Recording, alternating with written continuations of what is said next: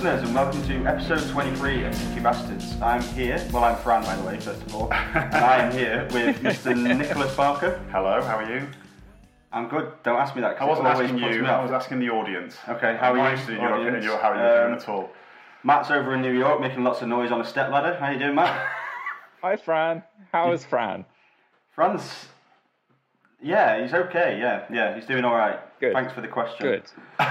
And this month we have a special guest by the name of Pete Wild. How are you, Pete? I'm really good, thank you for having me. Welcome to have you here. Thanks for coming on. So Pete, before we get to know Pete a bit better, I'll just tell you he is the editor and creator of a fantastic book website called Book Munch, which I've been writing for I think we just decided it was 9 years. Is that right? Yeah, I think so. Yeah, and recently started a podcast, Book Munch podcast, within the last 6 months. Not as high quality as this podcast. We'll see. I mean, I think I wouldn't say that at the start of this podcast because nobody will ever listen to you if you say that. Around a kitchen table right now. This is not a pro studio, so you know. And Pete is also a published novelist, just to put that out there. He's edited books of fiction inspired by The Fall, Sonic Youth, and some band called The Smiths that you may have heard of but have forgotten about. We're burning all the copies of that book. They're all got one on my shelf actually. And Pete also writes for us at Picky Bastards. PickyBees.com. He's got some wonderful reviews on there, so check that out. And while you're doing that, check the whole website out. That's PickyBees.com. Follow us on Twitter at Picky Bastards and on Facebook at The Picky Bastards. And subscribe to this wonderful podcast. But anyway, we're going to get to know Pete a little bit now. So 4 quick fire questions for you, Pete, just to give us a bit of an idea of you and your music tastes. So what's your favourite album of the last 12 months?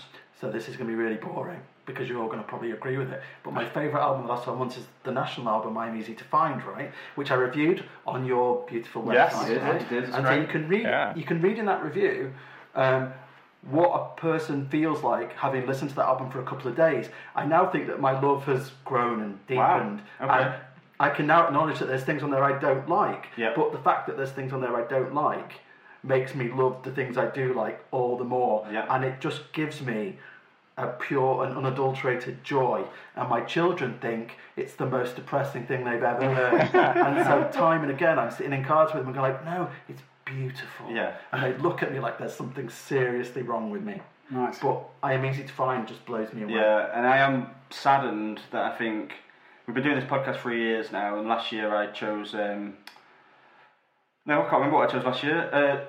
What did I choose my album of the year last year? Album of the year, Nadine Shah. Yes. No, that's not what I was going for. But anyway, I chose the National on one of these, and I was determined this year not to choose the National. It's going to be very hard not to, I think. So Great album. Yeah, it's a beautiful album. Okay. First album you ever bought? So this one mistakenly makes me cooler than I am, right? Okay. It's 1979, I am 7 years old, I've got a W.H. Smith's voucher, I go into W.H. Smith's and I buy Blondie's Parallel Lines. Wow. Because I really Hell liked yeah. it. Right, because Union City Blue, I loved it, it's great. But that day, I was choosing between Blondie's Parallel Lines and a band called Racy, who had a song called Some Girls. They're an English band, and the album was called Smash and Grab. And Racy are shockingly bad. And the song Some Girls, whilst it could be seen in some ways as being a precursor of the whole Me Too thing, it's shockingly bad. So I kind of accidentally went one way, which makes me sound really cool, but it's purely accidental. Well, I don't know if it's the album, the episodes that we've had guests on before, we've had, when Matt started on the podcast, he chose the Spice Girls as the first album he'd ever bought. We've also had Steps as somebody's first one, and I can't remember what Lewis's was, but it was something equally embarrassing. So you're winning. Yeah, that's winning. a good position. Yeah, I like it. Okay, so best gig of the last 12 months. Best gig of the last 12 months. I've discovered a new venue, new to me, in Manchester called Yes. Yes. And I've seen it a few times. That's great. It's such a good venue. Yeah. Yes. I saw Empress of there, who was amazing there, like a young Madonna. But I saw a band called Another Sky. Okay. And Another Sky are amazing. All right. They're a new band, and you can tell they're still finding their feet. And to a certain extent, at times, they can sound a bit London Grammarish, which isn't entirely my bag. But at the other extreme, they have a song called Chillers, which is, it feels like if a bunch of young activists started covering the LCD Sound System. Oh wow! It's Matt's really, favourite band. It's got a real resonance. Honestly, Another Sky, Chillers. Sky. Just listen to that Another one song. Sky. They're great. Check them out. It's ferociously good. Great. I've not even heard of them, so. But yes, it's a great venue. Yeah. It is a great venue. Yeah. Who do we see there? I can't remember. We saw Adrian Lenker from Big Yes. Thief.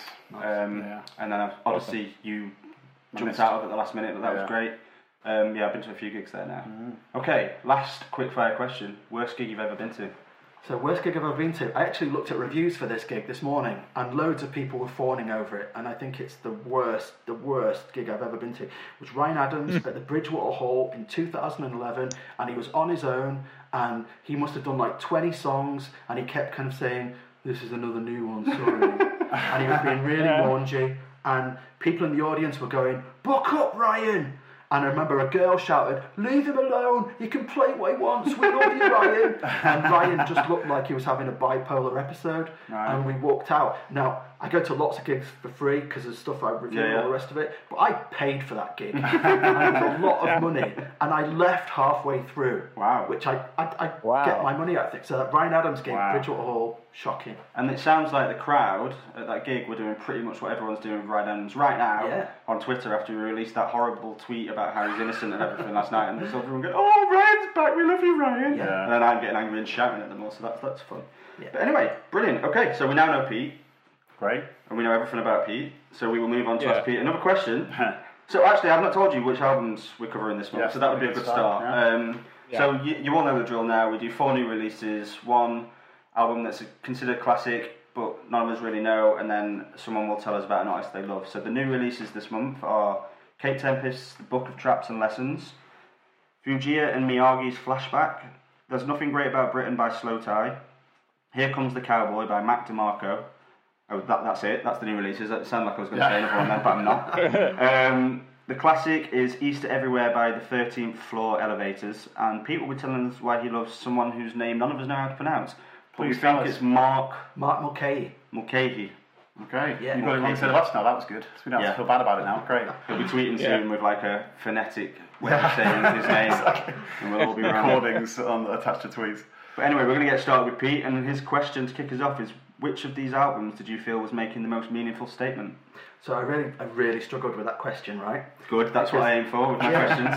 So for ages I was thinking, without being too pretentious, am I thinking of like, what's the most meaningful for me, man? You know? And then I thought, no, that's not the good way to go. This is kind of like, it's like the album reflecting out, right? So I was thinking, okay, the album I think is making the most meaningful statement is Slow Tie. Okay. Right? Okay. Now, I should say, when I first started listening to it, I thought, this is powerfully not for me. Yeah. Right?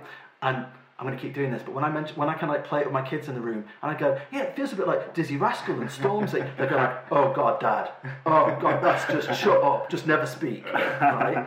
But I do think he's doing something really, really important. I think we're at a point in the history of the world where lots and lots of culture is made by privately educated people who come from really, really wealthy backgrounds, and he is not one of those people. Yeah. He is someone who's come from a tough background, and he's making music, and it's being heard and talked about and reviewed in The Guardian and all of that, which feels really, really powerful to me, and more power to him. Now, I think he's young, obviously, so things like, I'm going to drop the C-bomb, the first song where he drops the C-bomb about the Queen, right? Yeah. It feels like the kind of thing a young man would do, but more power to him. Yeah. And I think across the album, tonally, musically, it's really interesting. He's not one note, he's doing lots of really interesting things. Lyrically, he's pretty sharp, he's pretty acerbic, he's really funny. And so even though it's not for me, even though I wouldn't listen to it again, I still think it's tremendous. I'm really happy it's in the Never ever put it on again. But it's that's because I'm hundreds of years old. You know, it shouldn't be aimed at me. But I think that I get the same kind of, I was going to say vibe, but definitely shouldn't say vibe. Say vibe. But it's the kind of, it's like the Specials. Yeah. This is someone who's engaging with the world that we are living in and producing music about it. Yeah. And if you've got Ed Sheeran over here rapping about his upbringing in Northwich, and then you've got Slow Tie over here doing what he's doing, I would rather give Slow Tie £1 million. Yeah. You know? Yeah, absolutely. Makes sense. But you think, because it's interesting to me, because I actually thought of doing this playlist with you, because I think I know your music tastes pretty well, I think, and I did think like stuff like Slow Tie might be out of your comfort zone. And you say you wouldn't listen to it again probably, but it's nice to hear. I'm just wondering, do you think Do you think you'll ever get to a point where you sat in the car and you think, do you know what, I'm gonna stick Slow Tie on? And there's definitely songs on that album where they've, and you know what, like you play stuff and you play stuff and you play stuff, you get more familiar with it. Yeah. So Doorman, I think Doorman's an absolute belter. I could see Doorman making its way, you know what I mean, where I think, oh, do you know what, I'm going to play that. I could definitely see that. Your kids will be like, why is Dad playing Doorman again? It's like, Dad, you're way too old to listen to this. But I could also see Slow Tie kind of being on my radar and picking up things he does in the future. Yeah. And do you know what I mean? It's good. That's what I this can is all see about. myself engaging That's what this with is it. all about, I think. But I just think this is what people should be. This is what musicians should be doing. Yeah. You know. Totally. Nick. I think I see a lot of what you're saying, and actually it's funny you say about the Doorman one. That's you put belter, didn't you? I put banger instead, but I mean banger. Exchangeable terms, really. Yeah. So you're too old to say banger. Belter's okay. You're too old to say banger. What are you talking about? So I thought Dawn was a fantastic track. I thought it was generally really strong. I think it's in the shadow, as I've said about another album last time, I think, of the Little Simz album this year, in this, even remotely in this genre. I think that's unfortunate. I also, you've stolen as well for me the use of the C word in the first song, which I thought was clumsy is the best. I just want to get it in here right now and say, so I was going to say it's my piece, but I love the fact that he calls Queen Elizabeth a cunt. Okay. And we can stop saying the C word, it's fine. I'm all for bad mouthing the royal family. Yeah. It just felt a little. It felt heavy-handed. But it's the way in which he does it for me is like, he says, I will show you respect if you show me respect. Yeah. And I think they're not showing respect to someone like Slow Tie, so good on him. But anyway, sorry, carry on. Yeah, no, I mean, I see what you're saying. It wasn't I think I agree with you. It wasn't the gesture, it was the means of delivery that was a bit problematic. Yeah. So I suppose if I'm to sort of look on the downside of the album, which I think generally was pretty interesting and pretty well put together, it was musical downside, not a lyrical downside. I felt like some of the beats, a number of the beats were quite clipped and kind of, I don't mean digitally clipped, I just mean restrained and not kind of built out enough. There were kind of points when you just felt like, okay, here's the loop. They've done the loop in like 20 minutes and now they're going to put a lot of, generally interesting, clever flow over it. But I can't remember what the song was in particular. Rainbow was one of the tracks in particular that I was not very into from that standpoint. So it just felt like it was selling the music, selling the flow and the lyrics a bit short to have music like that behind it that was just thrown together. It felt like thrown together. And I, as I say it, I can see another side to this, which is that there's an idea it should be kind of rough and ready and kind of, DIY and that kind of thing. But I think given the calibre of the lyrics allowed for it to be more complex and sort of developed than it was. So that seemed like a bit of a pity, I suppose. Yeah. So I think that's all I'd say on the album. Okay. I thought it was good, and I may listen to it again. Actually, it wouldn't be totally off my list, but in hip hop though, this year is Little Simz' year to me. I've not heard anything. That's not true. I've not heard anything British.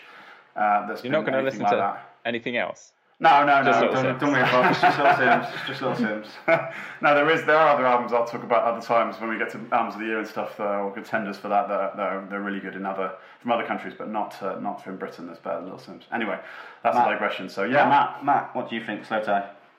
I thought it was a great album. I love the title.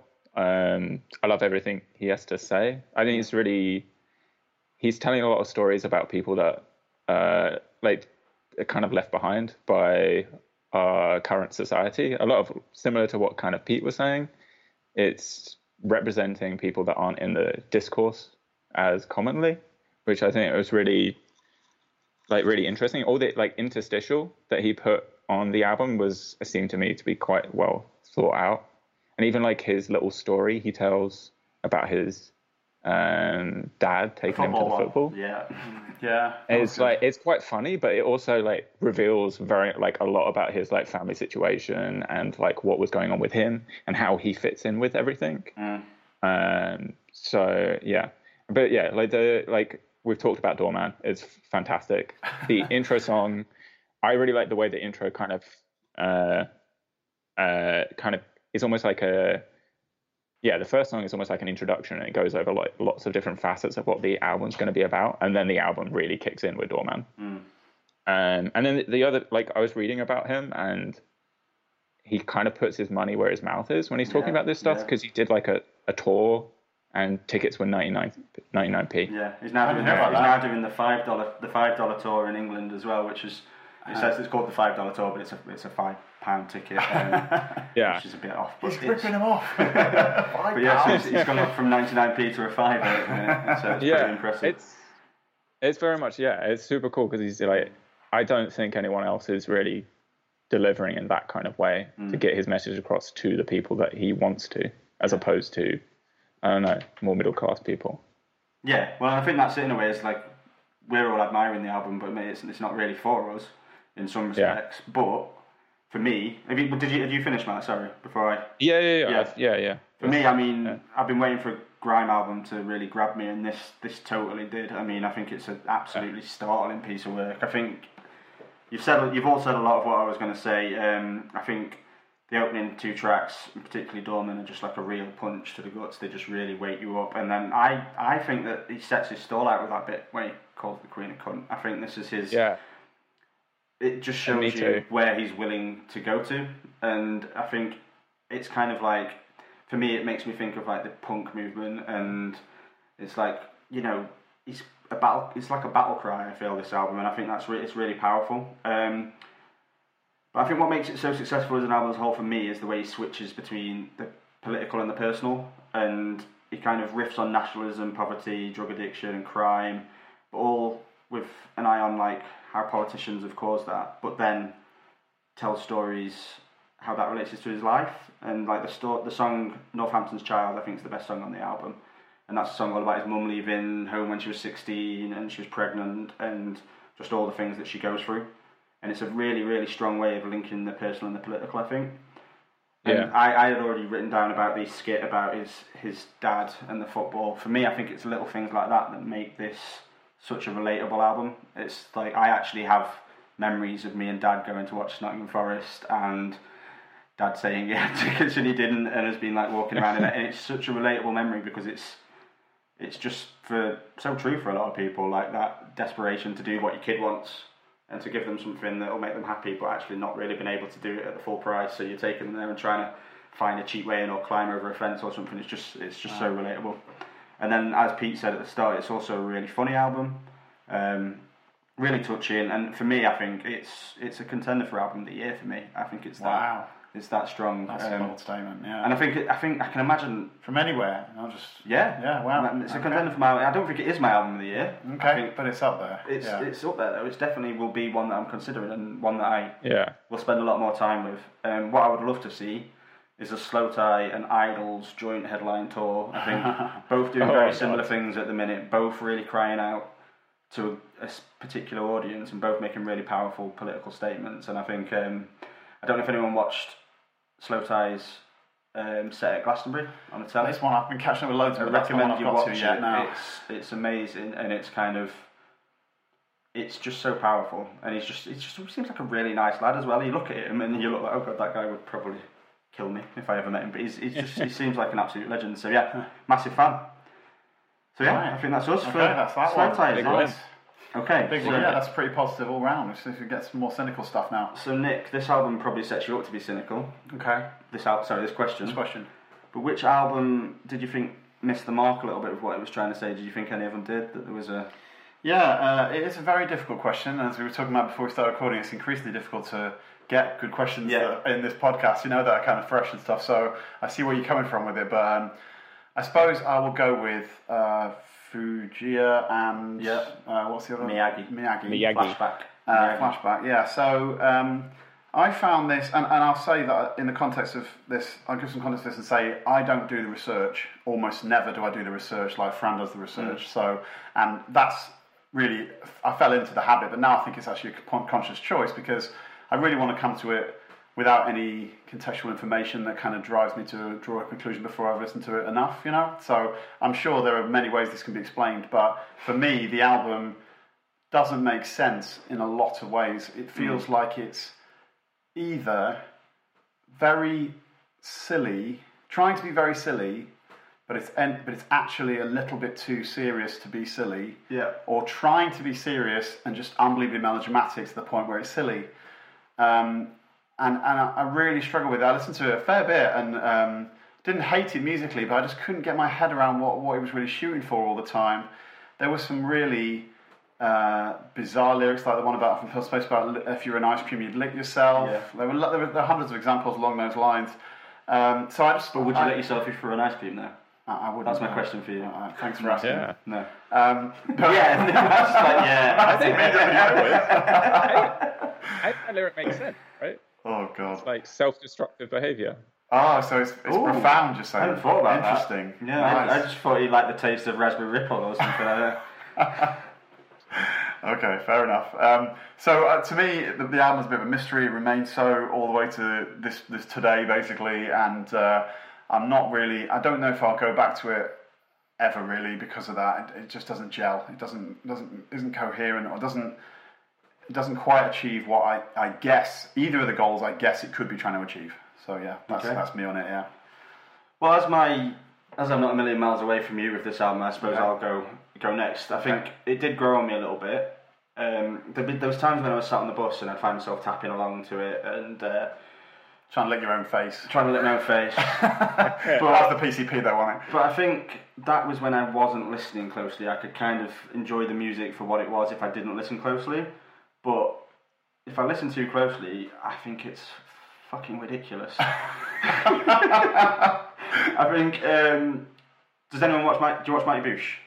Do you watch Flight of the Conchords? Yeah. Okay. Yeah. They all sound like Flight of the Conchords or Mighty Boosh songs, right? They all need. Trying to. That's what I did. They need Jermaine or Brett, or they need Vince Noir, and like Personal Space. You mentioned, didn't you? I think Personal Space absolutely needs Jermaine and Brett in the video. It's a Flight of the Conchords song, but. I mean, I'm not someone who sits at home and listens to Flight of the Conchords or Mighty Boosh songs. I think some people do. Yeah. But I like to watch the programme. I think they're brilliant. Joe went to see him in concert. Joe, I probably would go and see him because it's a comedy show, but I wouldn't sit there and listen to it at home. And this is what this was a bit like. Dying Swan Act, which is easily the most annoying song on this playlist. Again, that should have had Vince Noir and Howard Moon in the video. But then there's the song Gammon, right? Which closes the album, I think. It's got some of my favourite parts of the album. Like, there's a few lines, like the line about you Google. I just thought it was brilliant. Like, for an insult to somebody, you Google. I mean, that's a brilliant way of just calling someone an idiot and an irrelevant idiot, basically, which I thought was great. But it managed to have the most irritating music on the playlist. So, yeah, a mixed bag that I don't. Not much of a mixed bag. A mixed bag in that I think it had some things going for it, though. I do think there was, and I think interestingly. You picking it for the answer to which one missed the mark, I think I would say the same, because I think it has some things in there, like having a song called Gammon and laying into certain types of people, but it does it in a really weird way. It doesn't properly hit home in the end, I think. So that's me. Pete? You go for it. Yeah, so I wrote Flight of the Conchords right at the very top of my little notes there. I mean, I think Nick, you said, musically, it's not uninteresting. I mean, it could be a New Order B-side. A lot of it, it's not a million miles away from that. Yeah. But the instant he starts singing, I'm sitting there and thinking, is it a joke? Oh, is it meant to be a joke? Sorry. When he's doing what for me is a Jermaine impression, saying you're invading my personal space. Yes, that bit it's particularly. It's just. But that's the problem for me. The biggest problem, just to cut in, it's just not funny enough. No. It's not actually Jermaine level funny. That's it, isn't it? So then you lose either way. Go ahead. Sorry. And the only other thing I was going to say was obviously we're charting a little political line because Slow Tie is obviously really political. Yeah. With Gammon, I think that. Who knows what's going through their minds, but it's a political line, and you can there's definitely other records on this list that you can kind of tie that political line through with. But I mean, what's interesting to me is I think I can listen to Slow Tie and other records, other albums that we're discussing today, right? And you can't not listen to them. They intrude upon you. And this one can go on without your involvement. Do you know what I mean? This one's closer to being wallpaper, I think, than any of the others. Wallpaper, I like that. And I think that comes into what I was saying about sometimes I find myself tapping along to it if I was reading or something on the bus, but if I actually spent the time to listen to it, I just, like you say, it's a not quite funny enough version of some very good comedy shows. But yes. Matt, you love it, don't you? No. Oh. I think it's okay. The first half is like pretty derivative and forgettable, I'd say. I think it sounds like a bunch of other bands, similar beats. A couple of times I thought I was listening to Hot Chip or LCD Sound System. But I think around the halfway point... Or is that praise for others? Because you love LCD Sound System, so is that That's a good thing, is it? Or are you just saying they're too derivative? If they're just some of it just felt like it literally the same beat, so there's just no creativity at all. And like you say, like it's the way he delivers, it's kind of a drone almost. So it didn't grab me or do it. Yeah, it felt very passive, like you guys were saying. But it kind of got funkier towards the end. I felt like there was a bit more of a like Giorgio Moroder kind of vibe towards the end. Does he sing about guns? And that's when I liked it. I started to like the end. And the tracks like Subliminal and Gammon. Yeah, so we talked about Gammon a bunch. It's the best track, I think. But is it? I think so. It both is and isn't. Because it's the most interesting song, I think. And there is some great lines in there, like you're shouting at Spanish tourists, you're Spanish people in England, in Spain, or something. I don't know. There's some clever lines in there, but also the music's horrible. See, I really like the music. I really like the slow build, and I really like the more kind of him not attempting to sing, him just like talking. Yeah, I really like the whole thing. I think as an album, it was just fine, and it was weird just to have just such a political twist at the end. So You picked this, Matt, right? Yeah. This is their ninth album. Did you already know them? No. I've heard, I'd heard one song. I read that yesterday, and it was... So you did the research? Well, I always do the research on the last day, though. I don't like research at the start. I do it at the last. Yeah, you do. You're in the library. This is their ninth album. Yeah.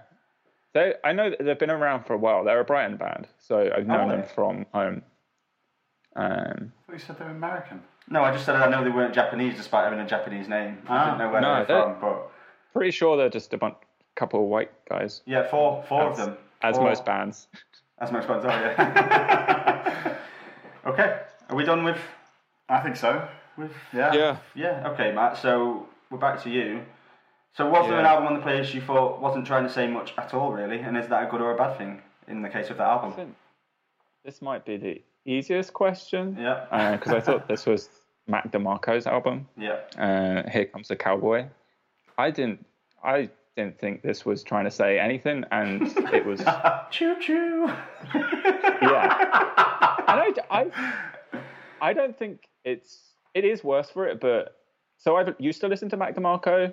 I was obsessed with it like in 2012-ish. He released the album 2, and then he also released Salad Days, and they were like both very like really fun albums that are very laid back. They were like perfect albums for like a Saturday morning, or if you're on a picnic and it's sunny outside. And it's very sickly sweet music, but also just very chilled and laid back. This like really nice folk. And with this, he came and he made something kind of mopey and mundane, and it just was a bit crap, I think. I walked. Wow. Using all the technical terminology there. It was just a bit crap. Years of journalism coming into play. Yeah. Well, I think if you're going to be in this genre, like most people trade on like super insightful lyricism. If you're going to be so stripped back, you have to have something that comes to the fore. And he doesn't have that. He's very repetitive. Yeah. And like the most interesting thing I found about the album is it's called Here Comes the Cowboy, and it has a track called Nobody. And we covered an album by Mitski. Yeah. There was some hoo-ha about that, wasn't there? There was some battling on Twitter, I think, about that. Yeah. And so like that was the most interesting. And so if we're not talking about the actual music, that means there's something wrong. Yeah. Apparently he had to he apologised. I mean, he had to. He apologised to Mitski because there was confusion with the labels or something, and that's why they ended up putting out albums within a short time of each other that were very similar in name, in songs and album titles. I mean, it's a weird one. I don't really know where. I feel like, for me personally, I felt that was maybe a part where we went a bit too far as a world, really.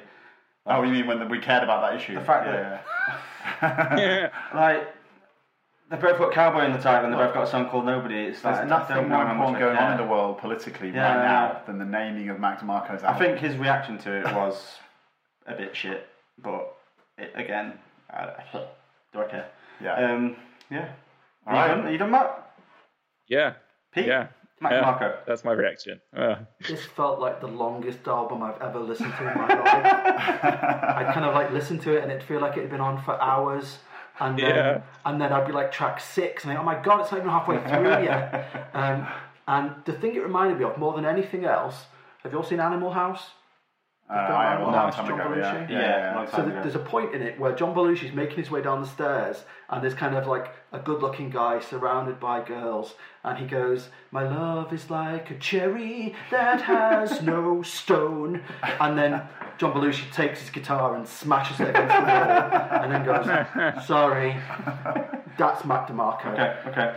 And were you already a fan? Were you a fan at all? Because you chose it, didn't you? So I chose this, right, because my son's really into Mac DeMarco, but from 2012. Okay. And he's going seeing him this year. And so I thought, well, I've not heard this yet. Okay, this is an opportunity to listen to this album. Now, after I'd kind of pushed it your way, my son went, yeah, it's not his best. And I thought, okay, well, at least I can slag it off here and he won't sit there and go, Dad, that's so unfair. Yeah. But I thought it was so horrific, it sent me to sleep.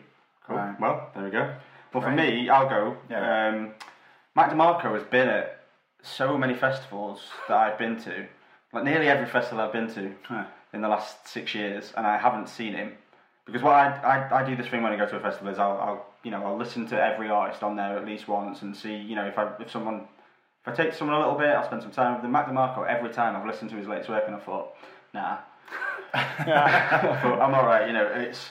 But so even though with a bit crap, it's just nah. That's the level of discourse we're at right now. But so it was quite kind of interesting for me to actually have to spend a month with him rather than be able to dismiss him that quickly.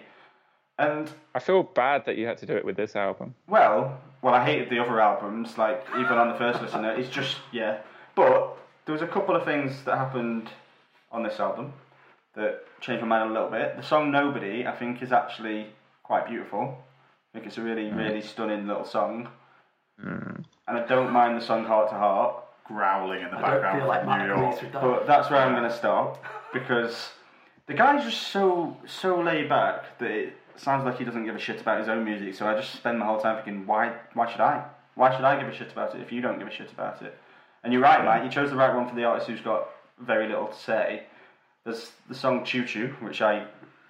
gave you a little verse of earlier. He just says choo choo for 3 minutes. There's a song Hey Cowgirl where he just says Hey Cowgirl for 3 minutes. And there's a song called Baby Bye Bye, which is of course the last song of the album because he's saying goodbye to us.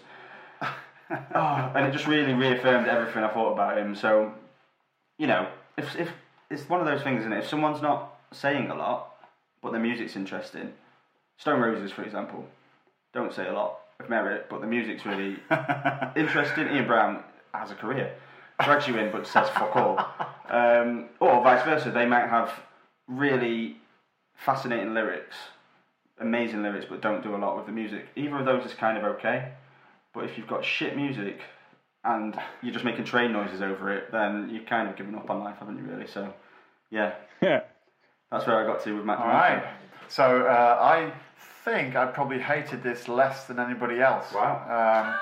And I think... Damn it with faint praise. Nick really likes trains though. So. A model railway set upstairs, So I will say, as everyone has said, that Choo Choo is, for an album of music that's designed and intended for adults, is a shocking song. Shocking. It really is just indicative of something that the only thing I knew about him, which I kept reading stories on like feeds from like NME and stuff saying he's the nicest man in rock or the nicest person in folk or something. What did he do? Yeah, exactly. Is that a good thing? I don't know what the fuck that means and why I'd want to have that award personally. But that's the downside stuff. There were a couple of things that I tried to see in it that were quite...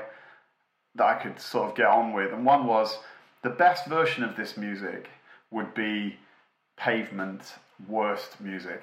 Like there's something summery and drifting and like mellow about it that can be quite calming and soporific is another term for it, another way of spinning it, but I do think there were times when I thought, okay, well maybe he's trying to do a very, very poor version of the worst Pavement song ever kind of thing. So I know he's a big fan of Jonathan Richman. Okay. I don't know if you know Jonathan Richman, but Jonathan Richman does all of that, does it very well. His music's quite cute at times. Okay. But you go with it. Okay. But Mac DeMarco, it doesn't work that way. Yeah. I can see that. Yeah. So and then the other thing I'd say that I was quite interested in or quite liked the sound of was the tone of his vocal is recorded very, very dry and very, very low projection. and I quite enjoyed that. It sounded quite intimate and kind of close when he was doing the song, like the love songs. Although the themes of those love songs were pretty cliched and cheesy, I thought the actual tone of it sounded, again, it's like a blanket, you know, like a kind of comforting sort of experience. And I suppose it came directly after the Slow Tie, which although I liked a lot more than this, was kind of an exhausting album in a way, the Slow Tie. So after that, to get to an album, I was like, okay, well, I can just take a little nap now, a little musical nap now. That's the highest praise, though. Even the highest praise is that it was a musical nap. Yes, exactly. I'm not suggesting it's a great album by any means, but I think it had some redeeming aspects that sort of meant I didn't completely dismiss it immediately. So yeah, that's what I'd go with, I think. That's it. Have we all said Mac DeMarco? Do you think? Yeah. Do you think it's more passive than Fujii or Miyagi though? Yeah, I'd say it's more passive than that. I prefer the. I don't know which I prefer actually. Both ones have. I probably prefer this actually to the Fujii. If you're not listening to Fujii or Miyagi though, you can sort of get the. Like I say, it can give you a little bit of energy, and it's if you're not listening closer to it. Whereas Mac DeMarco, it doesn't matter how closely you listen to it. But another way of looking at it is this album does do what it intends to do, and that was the question you asked me about it. Fujii and Maki does not do what it intends to do. Does Mac DeMarco do what it intends to do? Then what does it intend to do? I think it tends to be a drifting summer sort of ballady kind of music. Some meaning. Well, like he's writing some quite slow love song. Yeah, it is. It's very Californian, but in a sort of pejorative way of looking at Californian music. But I think you're right. It has got that summer sun on the beach. He's an East Coaster though, but he does live on the beach. He lives in New York. But he wants to be from California, right? You clearly want to be from California, yeah. Matt can't really comment on whether he wants to be from California or not. I'm saying it as a fact. Okay, fair enough.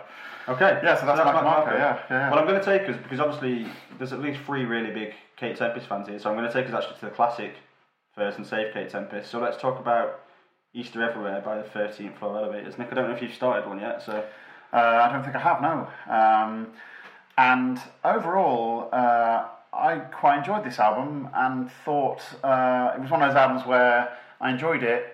I sort of enjoyed it a bit more than the music led me to, because I respected so much about what it was trying to do and how much it seemed to be very new. I did at least glance at a couple of sentences about this band's history. I did research. Exactly. Yeah, I was studious about it, and discovered that they were like a precursor to a lot of other bands, and you could really tell that was the case. You know, it was really like a.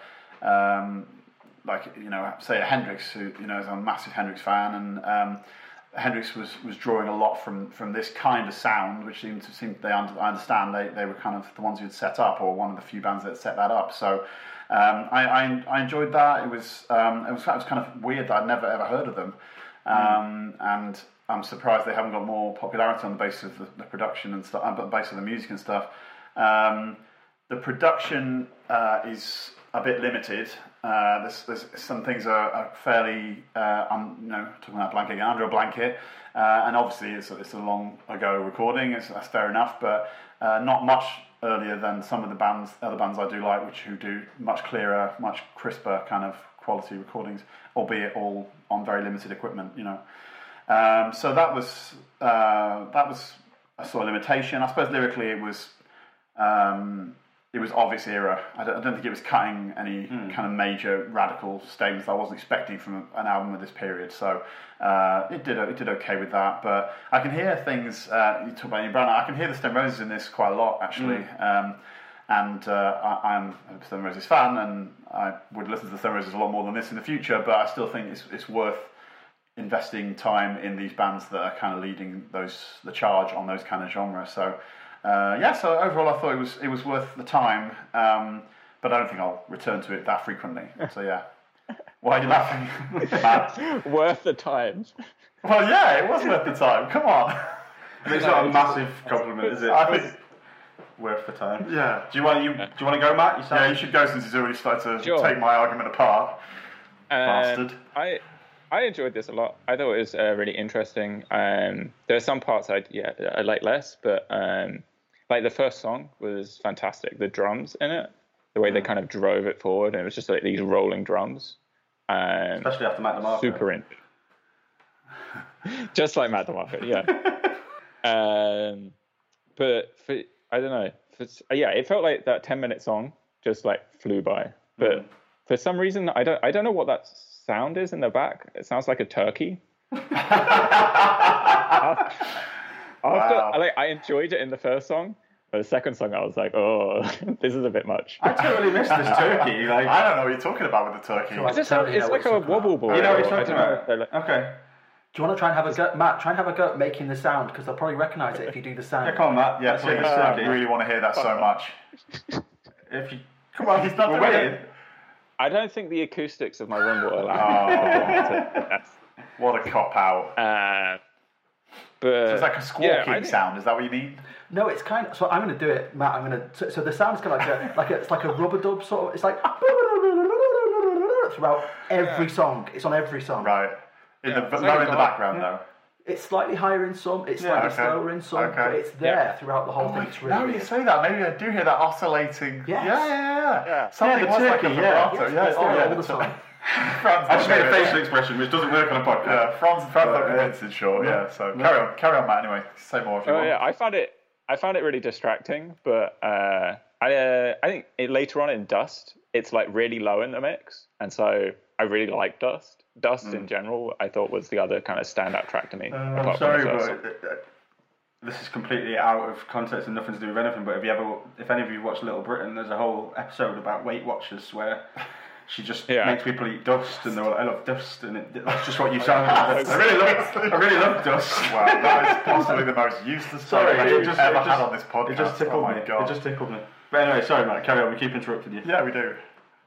But yeah, Dust is great. Dust, anyone? I think the one other thing I had to say was I quite liked the production because it sounded very like live and very much like a jam session, and it was just them like hanging out and rocking out and just letting the music go where it goes, and they recorded it. That's the vibe it felt, and it felt because like so many albums these days are so produced and it's very purposeful. Hearing that kind of letting the music lead the way kind of style was really, I enjoyed that a lot. And that's me. All right, cool. Well, I'll jump in. I also really love Dust. Genuinely though, I thought Dust was the standout song on the album. Do any of you know Rodriguez at all? The sort of Searching for a Sugar Man film, and it really reminded me of him, and I'm a big fan of him. I assume he probably came a bit after. There's also the Dylan cover Baby Blue. I thought was really, really strong, but I just found the whole thing really like quite a pleasant surprise. I wasn't expecting a lot from it. Classics on our podcast so far, they've not really. We've had a couple that we've really liked, but in general it's tended to be a bit of a... Yeah, I can't remember any that we've been really in love with. I mean, there was like Biggie and Nas and stuff that we really loved. But, okay. But then I thought that was... The hip-hop ones have done it, but then they're sort of... In general, this was, for me, it's one of the stronger classics we've done. There was a few times when it drifted a bit too Beatlesy for me. I'm not really a Beatles person. So there's a couple of songs that were a bit too Beatlesy. But in general, I think it was... As Nick said, it was really worth the time. No, I'm glad I spent time with it. I'm glad, because I hadn't heard of them at all. No. And there's this little thing when we do classics, and especially when we get a guest, because Pete picked this as his classic. There's this thing when we get people to do classics. It's quite difficult because it just ends up going back and forth on WhatsApp or email. Just someone saying albums that we've all heard, and we just have to tell them. So it's quite interesting. Just none of us had even heard of it. To pick a band that appears to be as important as this as well. Yeah, and then when I went to read about them, it was kind of like, do you know what? These are really influential and like a real sort of critics darling type band, and really, really enjoyed it. I don't have a huge amount more to say. It's just a nice surprise, and I'm glad I know them now. Yeah, and I'll listen to more. Yeah, Pete, down to you. So I knew Rocky Erickson a bit. There's an album that he did. About 15 years ago, called All That May Do My Rhyme, which is just ace. Okay. I mean, it's like acoustic, largely acoustic, right? But it's just, he takes songs from his past and reinterprets them where he is. And at that point, he'd been through Syd Barrett style acid casualty, years in the wasteland, and I think he was arrested for mail fraud, and he did some dubious shit and all the rest of it. And then he came back and did this really gorgeous album called All That May Do My Rhyme. And I had that at the time, and I listened to it loads. And I thought at some point I should go back and listen to 13 Floor Elevators, and never did. So this felt like a good opportunity for that. And there's lots of bands that I like Love, for example, and I can really see like these guys sharing a bill, and I think Love are the better band, but I think they make a lot of great guitar noise, which I really like. The reason I chose it, the week that kind of we're talking about all this stuff, Rocky Erickson died, so that's kind of what put it in my mind. Okay. And then I saw Steve Malkmus on one of MTV something or other saying it's his favourite record. Easter Everywhere is Steve Malkmus' favourite record. Nick, you mentioned Pavement before, so you kind of think, okay, that's interesting. And Nick's done Pavement as the Why I Love on the podcast in the past as well. So I think you could go back to, I think knowing that Steve Malkmus is Steve Malkmus' favourite, you could go back and go, okay, and see something new in it as well. I think sonically it's quite interesting. And also that implies it's influential because Pavement and Stone Roses don't owe a lot to each other and don't have a lot of connections, and yet both of those you can see coming out of this band. So that shows how it's kind of a tree that's, the roots of a tree that kind of come apart, as it were. Yeah, I mean, I just think, that irritating noise that Matt mentioned, I couldn't get over it. It was just like, oh my god, it's there again. It's just all the way through it.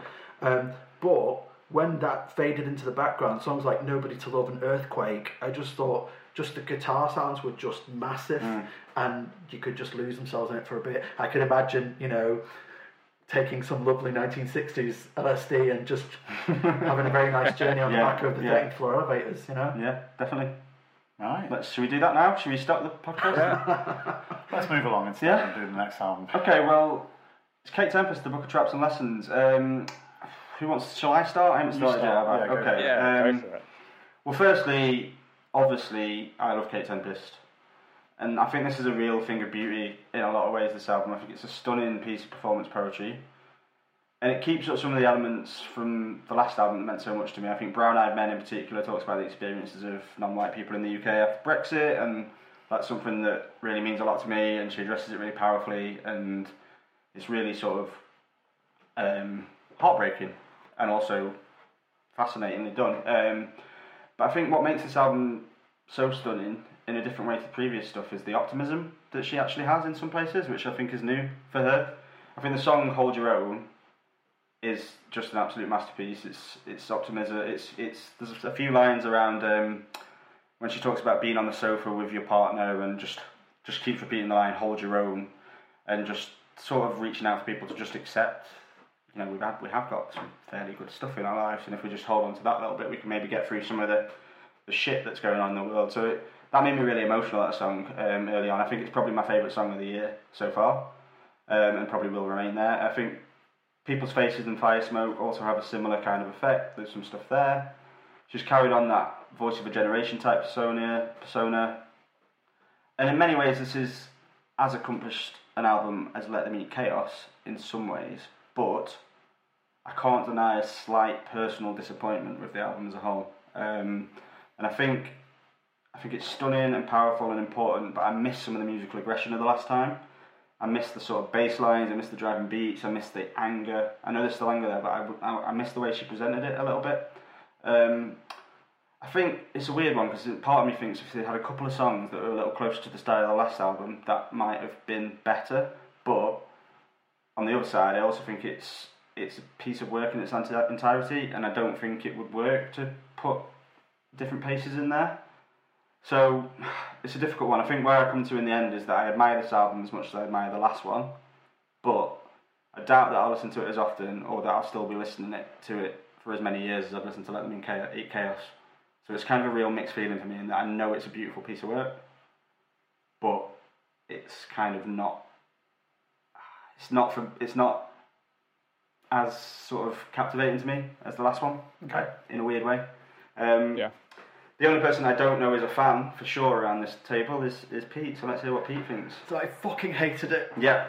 I'm really sorry. I thought you might. Weird, right? It's weird. So last year, because of how much you like it, Fran, right, I bought Running Upon the Wires, right? Mm-hmm. And I really like that book. I really like her poetry, right? Yeah. And I got a lot out of it. Mm-hmm. Now, the reason I've gone nowhere near Kate Tempest in recorded form is because I fucking hate performance poetry. Right, okay. If I was ever invited on Room 101, just the entire form, I would bin it forever. I hate the way people take meaningful pauses. Yeah. I hate the way... I hate the kind of attempts at comedy. I find it really po-faced and all that stuff. And so I sort of came to this thinking, don't hate it. And then I just couldn't listen to it in its entirety. And it's really weird because politically, I think she's bang on. All the things she's saying, I've got a lot of time. If they were written down, I'd be like, oh my God, I love you. Well, the booklet comes with a vinyl, so... Yeah, I think I'd be fine with that. But I don't think it's... Now I sound like a granddad. I don't think it's music. I think it's performance poetry against a curtain of sound. And I kept being reminded of... Have you ever heard that Kurt Cobain, William Burroughs thing, where William Burroughs recites one of his shorter works, Kurt Cobain makes noise behind him, and it's like, it's very nice. I'm glad two talented people did something in the same room, but it's not, William Burroughs freeform rapping over the top of Kurt Cobain. It's two distinct things, and I felt like you could take any of the music on this record and swap it around with any of the words, and it would have been exactly the same. And I'm really sorry. No, you're allowed to not be sorry. That's the point of Do not be sorry. And that's why I wanted to come to you after, because He is crying now, but don't be sorry. I imagined you weren't a Kate Tempest fan. And I know a lot of people who aren't. But have you listened to Let Them Eat Chaos? No, so this was the first thing I've tried. I think you should try that, because I think this is, and I think this is where I don't want to say a problem with the album, because I do love the album, but why it doesn't live up to the last one to me is that reason. It is performance poetry in front of some music, which I'm going to go and see her live in October. We're going to go and see her live in November, and I will think it'll be amazing. But Let Them Eat Chaos is something different. It's a hip hop album, and it is a rap album. This isn't a rap album, and it is problematic. There is a problem with that, I think, to a degree. But Matt. Yeah. Hi. Are you with us? Are you listening? Yeah. Do join the conversation. Yeah. I agree with both you guys. I agree with both of us. Are you just too hot? You have a heat stroke over there in New York right now. Yeah, pretty much. I'm melting. So much sweat. Anyway. No, I think you both made valid points that I agree with both. It's a different album to Let Them Eat Chaos. It is musically not as integrated, and that does mean it's different.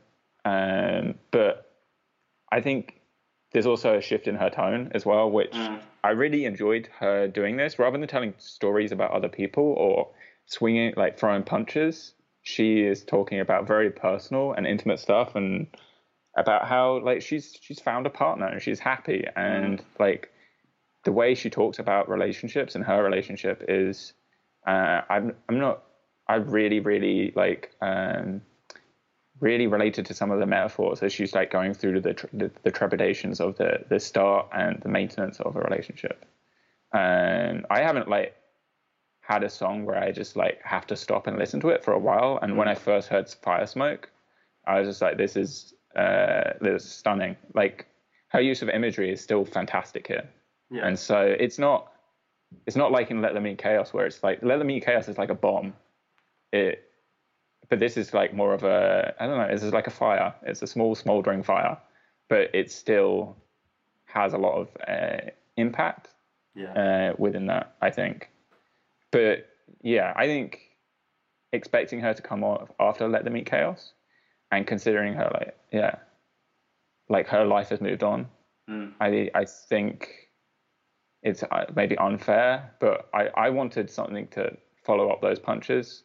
And it's unfair to kind of expect that, and I'm really happy with what I got instead.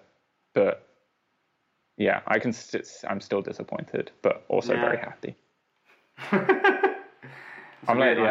a weird one. Yeah, I fully expected before I started listening this automatically to be my favorite album on the list without listening to anything, and it wasn't. No. Wow. Me neither. Okay. I am also, give some context, a massive fan. Seen her twice and went to the book. We went to the book reading together with Fran. Where she recited the whole first chapter without looking at it. Which she had it in her hands, just started, opened the book, and then she put it down around pretty much and just read the whole thing. It was mental. That's nuts. She is an unbelievable talent, and Let Them Eat Chaos was probably the best album. In fact, both of the other two albums are probably possibly my best album of those years. So certainly Tunnel Vision off the end of the last album was unbelievable. I have to say though, the simple statement I'd make is where is the music in this music, I would say. Like, I don't feel like this is a musical album. I feel like this, a little bit like what Pete's saying, but not nearly so, with as much angst, that's fine, it's just not a musically strong album. In fact, I don't even say strong. I feel like it's recitation of unbelievably clever words over synth sounds a lot. Yeah. And whereas the previous two albums had some really great driving beats, some like real like flow over those beats, this was so freeform in its construction, lyrical construction, that it was unfortunate. It was really a missed opportunity. Now, that said, it's called The Book of Traps and Lessons. Maybe she intended, and probably she did intend, to read something that was more literary in that sense and less musical. But for my purposes, on what is fundamentally a music podcast, I can't review this album as if it's a great piece of music, because it is not a great piece of music. It's a great piece of writing with some sounds behind it. And that's really a sad thing, honestly. And I will say that while I absolutely love the last album, and I think she was, as I've said, I think I've written down on the site before, I think she was robbed of a Mercury.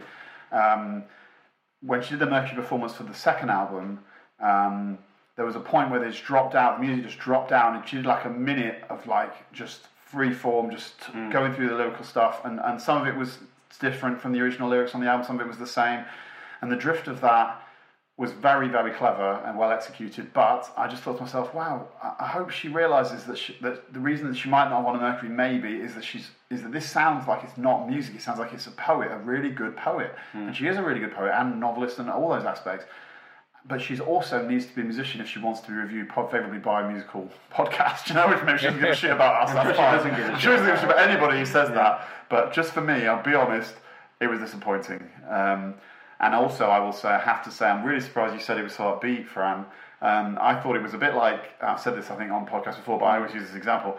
There's this film, WALL-E, you know, the Disney film, the cartoon film. Yeah. And it's really, really depressing all the way through, and then at the end has a turn, but it's not enough. The weight of the depressing stuff on it, the morbidly depressing sort of tone of it, still overwhelms the happy ending. Now, I'm not saying real optimism in this album. I know there is, but it doesn't offset it. It doesn't offset it enough. It just certainly in the first half in particular, I just felt like it was just a weight of like, oh my god, this is hard work in all those senses that I've talked about. You know, so you know, what a writer, and with the right musical production behind her, what a musician as well. You know who produced not on it, this album. No, Rick Rubin produced this album. Okay, well that's not necessarily. That's great, but that's not necessarily the gold standard for me. That's just fascinating for me. Like Rick Rubin. I thought you were going to say Adrian Utley or Jeff Barrett. Rick Rubin is someone who is, you know, so well respected and has had so. And actually, I've read some fascinating stuff about this album. Like Rick Rubin and Kate were working on this in the studio, and Jay-Z came in. I'd never met Kate, had never heard any of her music, and he actually went. His last album was, you'll know, Matt. What was the last album? Was it 444? Was it called? Or? Oh, I'm not sure. I haven't listened to Jay in a while. Something along those lines. Anyway, he came in and he literally said, he watched Kate Tempest and Rick Rubin working on this album, and he said, I'm going home to rewrite my album. And so I think there's some real, like, yes, it's a piece of performance poetry, and yes, I've just said I'm disappointed with it, but I also actually think if that's what she wants to do at this point in her career, that's fine. But that's her prerogative to do that. But my prerogative as a reviewer of music is to review the music, and it isn't musically strong. It's lyrically strong. Is it great piece of writing. It's getting there. It's funny, I think I've read the same things you've read, right? And I kept feeling like I'm not getting something, because I was reading that she was really labouring over it. Do you know what I mean? That her and Rick Rubin were labouring over it, really putting time in to do something. And I thought, it's just leaving me cold. What am I not getting? You know? Because Rick Rubin won't be able to support the production of her lyrics or her, her poetry. So you're right. I haven't heard the story about Rick Rubin until now, but I'm really bemused by the idea that he's worked hard on it, because it's not a musical album. It's not a musical album. It's a piece of performance poetry. He could have helped with the delivery. I don't hate performance poetry, but still. Sorry? He could have helped with her delivery, right? There's a lot of work to making sure that she pauses at the right moment. And that's true. I mean, they spent years making this album. Jesus Christ. Apparently, they were making this before, like, the Meet Chaos. Oh my god! So it's been in the works a long time. Right. Well, I'm upset, honestly. Curious what? Like, see it live, because she'll have her full setup from the past tour, and she'll have to do songs off that as well, won't she? And so, are the band just going to walk off when she does this stuff? I mean, last time she did the album from start to finish, didn't she? When we the Glastonbury set this year, she did. She did 4 songs from the first 2 albums, and then she stopped and did this album in its entirety. Yeah, right, which is what she'll do, I think, for the majority of the tour. Yeah. Because she's very clear on the fact that this is a narrative. It's a narrative in its piece. And the other 2 were fantastic in that way. I love the theme. I love the sort of concept behind both albums. That all worked brilliant in, and this works brilliant in that sense as well. But it's not a piece of music. Sorry. But Hold Your Own is stunning, right? Come on, just say it. Oh yeah. It's a great piece of writing. Like Hold Your Own, Pete?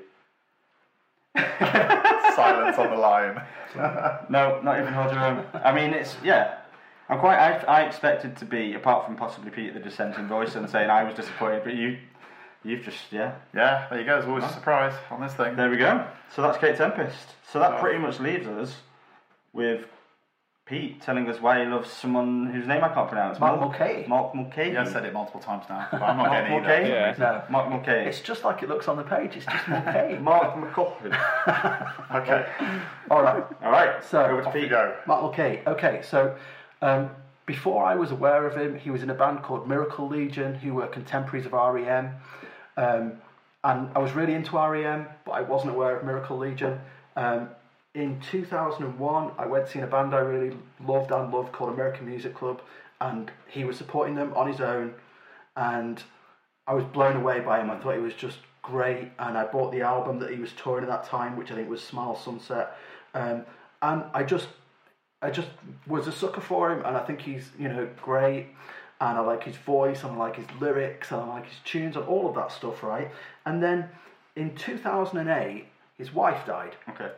And it was all the tidbits you could find, really, because it's not like he's a major star. It's not like he's on the front of the mirror like, what will happen with Mark Mulcahy? Those people who were talking about him were saying, he's done now. He's got 2 girls. He won't be doing anything anymore. In 2009, there was like a tribute album for him, because obviously he was in financial trouble, called Ciao My Shining Star, and Tom York's on there, and Michael Stipe's on there, and lots of massive names are on there. Wow. And all those people... Well, I know that Tom York covers Hey Self Defeater. He's covered it live at gigs before and things like that. So I know that he's like a songwriter. But in 2009, it's like, there are going to be no more Mark Mulcahy albums. And there wasn't another album until 2013. And in 2013, when Dear Mark J. Mulcahy, I Love You came out, I mean, it's an amazing record. It's a really, really good record. It's probably his best record, right? And when that came out, I had this combined, yay, Mark Mulcahy's made a new record, together with the fact that I thought he'd made a really good album as well. And then since then, he's continued performing and putting stuff out. There have been 2 more albums since then. And it gives me joy that he's in the world and able to make music and be a single dad and deal with whatever troubles thrown his way. And since he's come back, there's been like a Miracle Legion tour. They've reformed and done a tour. He was in another band called Polaris. They've reformed and done a tour. So he's obviously embraced a certain level of commercial return where he plays very small venues and the people who go and see him love him, and it gives him enough to get by and make new stuff. And I think, okay, that's great, right? But when I think about his songs, when I think about a song like Cookie Jar, which is on the playlist, I just think that is a beautiful conceit, and it's carried out so well all the way through. And it's obviously someone reaching out to someone else who's in trouble, but it's done as if they're confectionery. And so at the end, when he's saying, preserve yourself, it gives me such comfort. And I know that if I'm ever having a bad day or feeling blue and Cookie Jar comes on and Mark Mulcahy saying to me, preserve yourself, it feels like a hug. It's powerful. But at the same time, I think he's beautifully lyrically choice, right? So if you look at a song like She Makes the World Turn Backwards, which begins impolite and insecure, and in spite of it all, he thinks she's perfect. It has the quality of a really good short story for me. It's like it's all there. And I think he's hilarious. So if you have a song like Let the Fireflies Fly Away, and he talks about the penguins and the hullabaloo that they make, there's not enough songs with the word hullabaloo in. I think that's tremendous. When I saw him last time I saw him live and he did that song, he looks like a Muppet version of John Travolta when he's singing. He's got a really big mouth, and when you see his mouth form the words hullabaloo, it just gives me tremendous joy. And then I think... That's such a good image. He's a Muppet John Travolta. And then the last thing I'll say, I think that there's lots of his songs that just feel like just bullets of joy to me. So when I hear a song like Jimmy, which has a chorus that goes, he's a little bastard, which is just great. Song like Prop Star, I think, is great. It's just joyful noise to me. And I can completely appreciate that people wouldn't like it, but for me, it's joyful noise. Say that with a little bit of defensiveness if you expect it to come there. Right then. I don't care if you hate it, I love it. That's allowed. Where are we going? Who do you want to go to? Fran, let's go to you. Well, what's really interesting to listen to what you've just told us about the story about his wife, though, and that album being... that was the first album after... What's the album called? Dear Mark J. Mulcahy, I Love You. Because what I've written in my notes is that is the first part on the playlist where I really get him, and really those two songs, which are She Makes the World Turn Backwards, and Let the Fireflies Fire, the two songs that I really love. The my favourite two songs, and I think there's a bit of bite about those songs that isn't always there. I think the bite's there lyrically a lot of the time, but not always musically. And I think it's there in both respects in those two songs, and I think maybe that's a little bit of anger at something that's been happening in his life and things that happen. So it's really interesting to me to hear, because that was the part on the playlist that changed for me. That was where I noticed something's different. And so that's really interesting to hear. And I think, so he's there. That's what really stood out to me. I'll be honest, playlist, it's mixed. It's a mixed bag for me. I can think sometimes it's a little bit too sweet almost in its delivery, which isn't always my thing. You know, I like angry shit. I like miserable people, and sometimes he's not miserable enough. To that, but what I would like to do, and it's interesting for you to say that's his best album. What I think I will do is, now that we're through this month of listening to it, I want to spend some time with that album, because those are the songs that made me. And a couple of the songs after as well, but they're the songs that really I thought, right, I'm getting this now, I'm getting this. Yeah, so I totally recommend that record. It's, I'll be listening to that album. I think, in total, it's a mixed bag. It's not someone I was instantly drawn into, but I think the more time I spent, the more I liked him, and then those two songs particularly stood out to me. Interesting why you're talking about him doing small venues and stuff. Did you go and see him in Gulliver's in... I did. Yeah, and recently he's playing, tiny little pub. To hear that he's got Tom York covering him and that kind of thing. I've heard, weirdly, never picked up on it. I've seen Tom York on YouTube singing a song called Hey Self Defeater, and it didn't twig with me because it sounds so different. Obviously, Tom's going to do something a bit different with it. Well, he's not sexy, do you know what I mean? He's never. There's never going to... Unless someone puts him in a Paul Rudd film or something, there's never going to come a point where he gets a sudden influx of money. He'll always be at the level of that. Yeah, but he's good at what he does, and it was... I don't want to say worth the time again like Nick did, but it was an interesting... Jesus, that was a positive remark, I thought. It's the catchphrase of the podcast. It is, apparently, Worth the time. Yes. Picky Bastards podcast, worth the time. No, that's not worth the time. So, I'll try to jump in, yeah? Yeah, go for it. Go for it. Yeah, I think I really enjoyed this overall, and I was really, I again did a tiny bit of research. I had heard about his wife passing. I had heard about the Tom York connection, and I must say, although I liked it, I was really, really surprised that Tom York likes it. Honestly, it just doesn't seem to gel that he would be something that he, I haven't heard the version of the song you're talking about that he's covered. Tom York has very varied taste, mate. Yeah, just put it out there. You may notice that his albums are quite varied. Yeah, but still, this is as you said yourself, very almost lovable at times. Very upbeat, lovable stuff, and that's it just doesn't sound like a Tom York kind of exploit, really. But I really liked.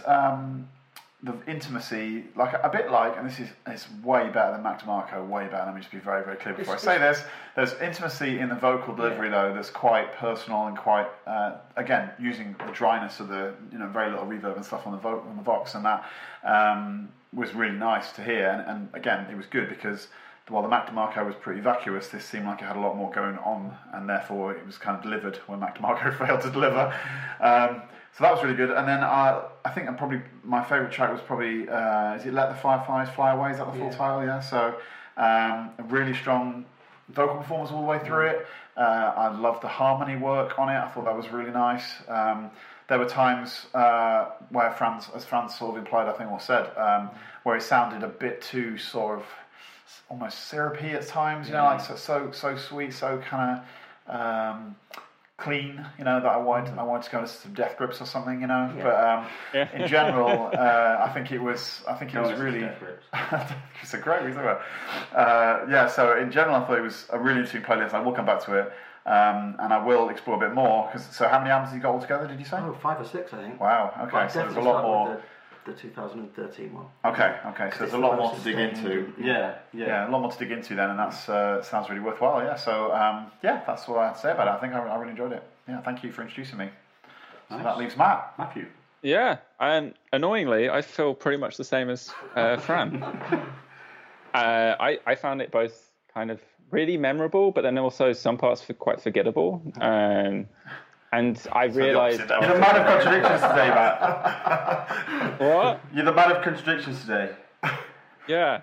Well, I realised when I started to actually pay attention to what I was listening to, it was that one album,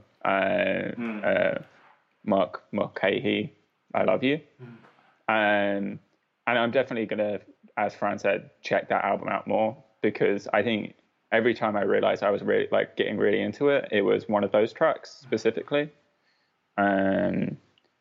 Poison Candy Heart was my favourite, and I think the lyrics though, in that, especially that album, were just really, really interesting and fun, but also bittersweet. And I love pretty much most music that kind of gets that bittersweet line, and so I thought that was really, really fun and interesting.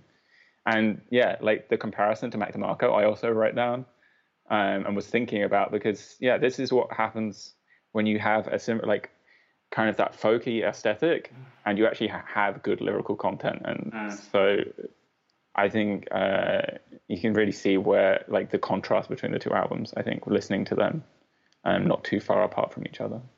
But I'm really glad that I got to listen to this, and I'm going to definitely dive deep on that album, because I really, really liked it. Well, there we go.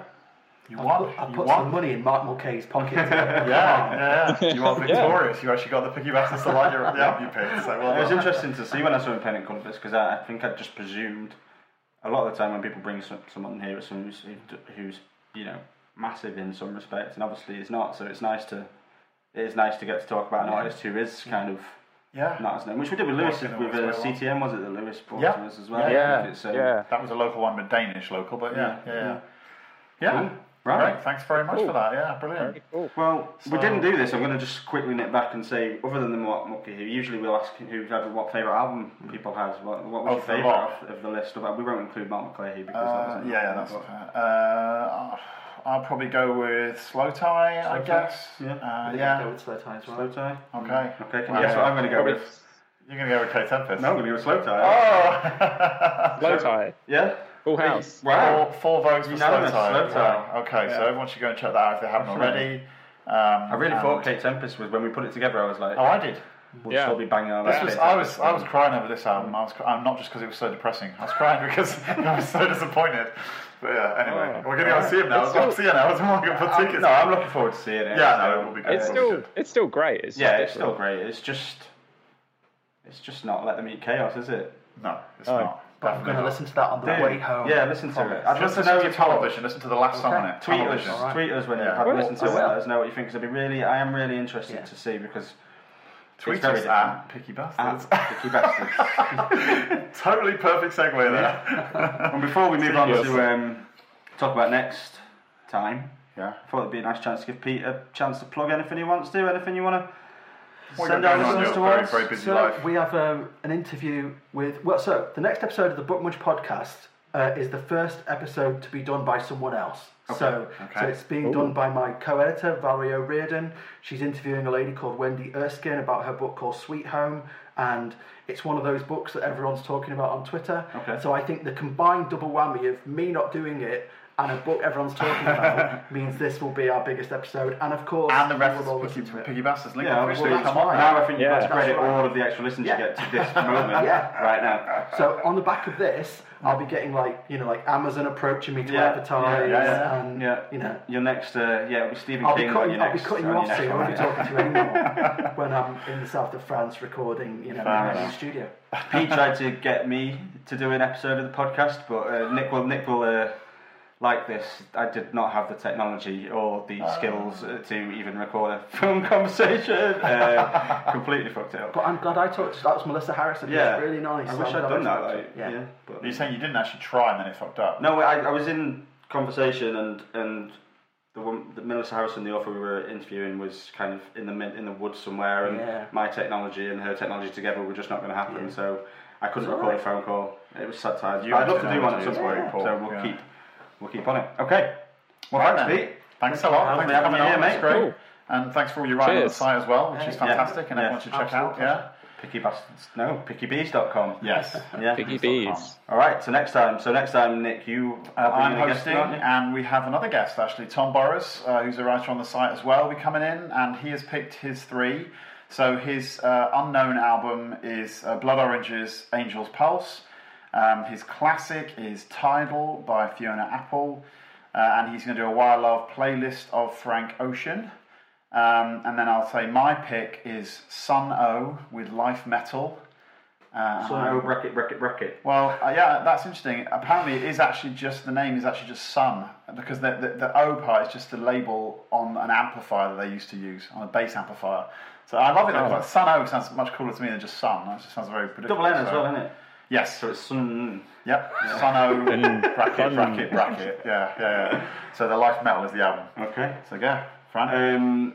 Africa Express with E. Goli will be mine, which is it's got loads of people on it. It's got Gruff Rhys on it. It's got Damon Albarn on it. It's got all sorts of people on it. Okay. So it could be interesting. Could be terrible. Who knows? We'll see. That's the whole point. We don't know. Thanks for staying the point of the podcast. Matt, what are you going to do? I'm doing Dizzy Faye with the No GMO mixtape. Okay. Cool. Great. Yeah. Thanks for listening. Cool. Thanks a lot for listening. I think we've done enough plugs in this podcast, so let's leave it now. Thanks again to Pete. Thanks a lot. Yeah, cheers. Cheers, everyone. Bye.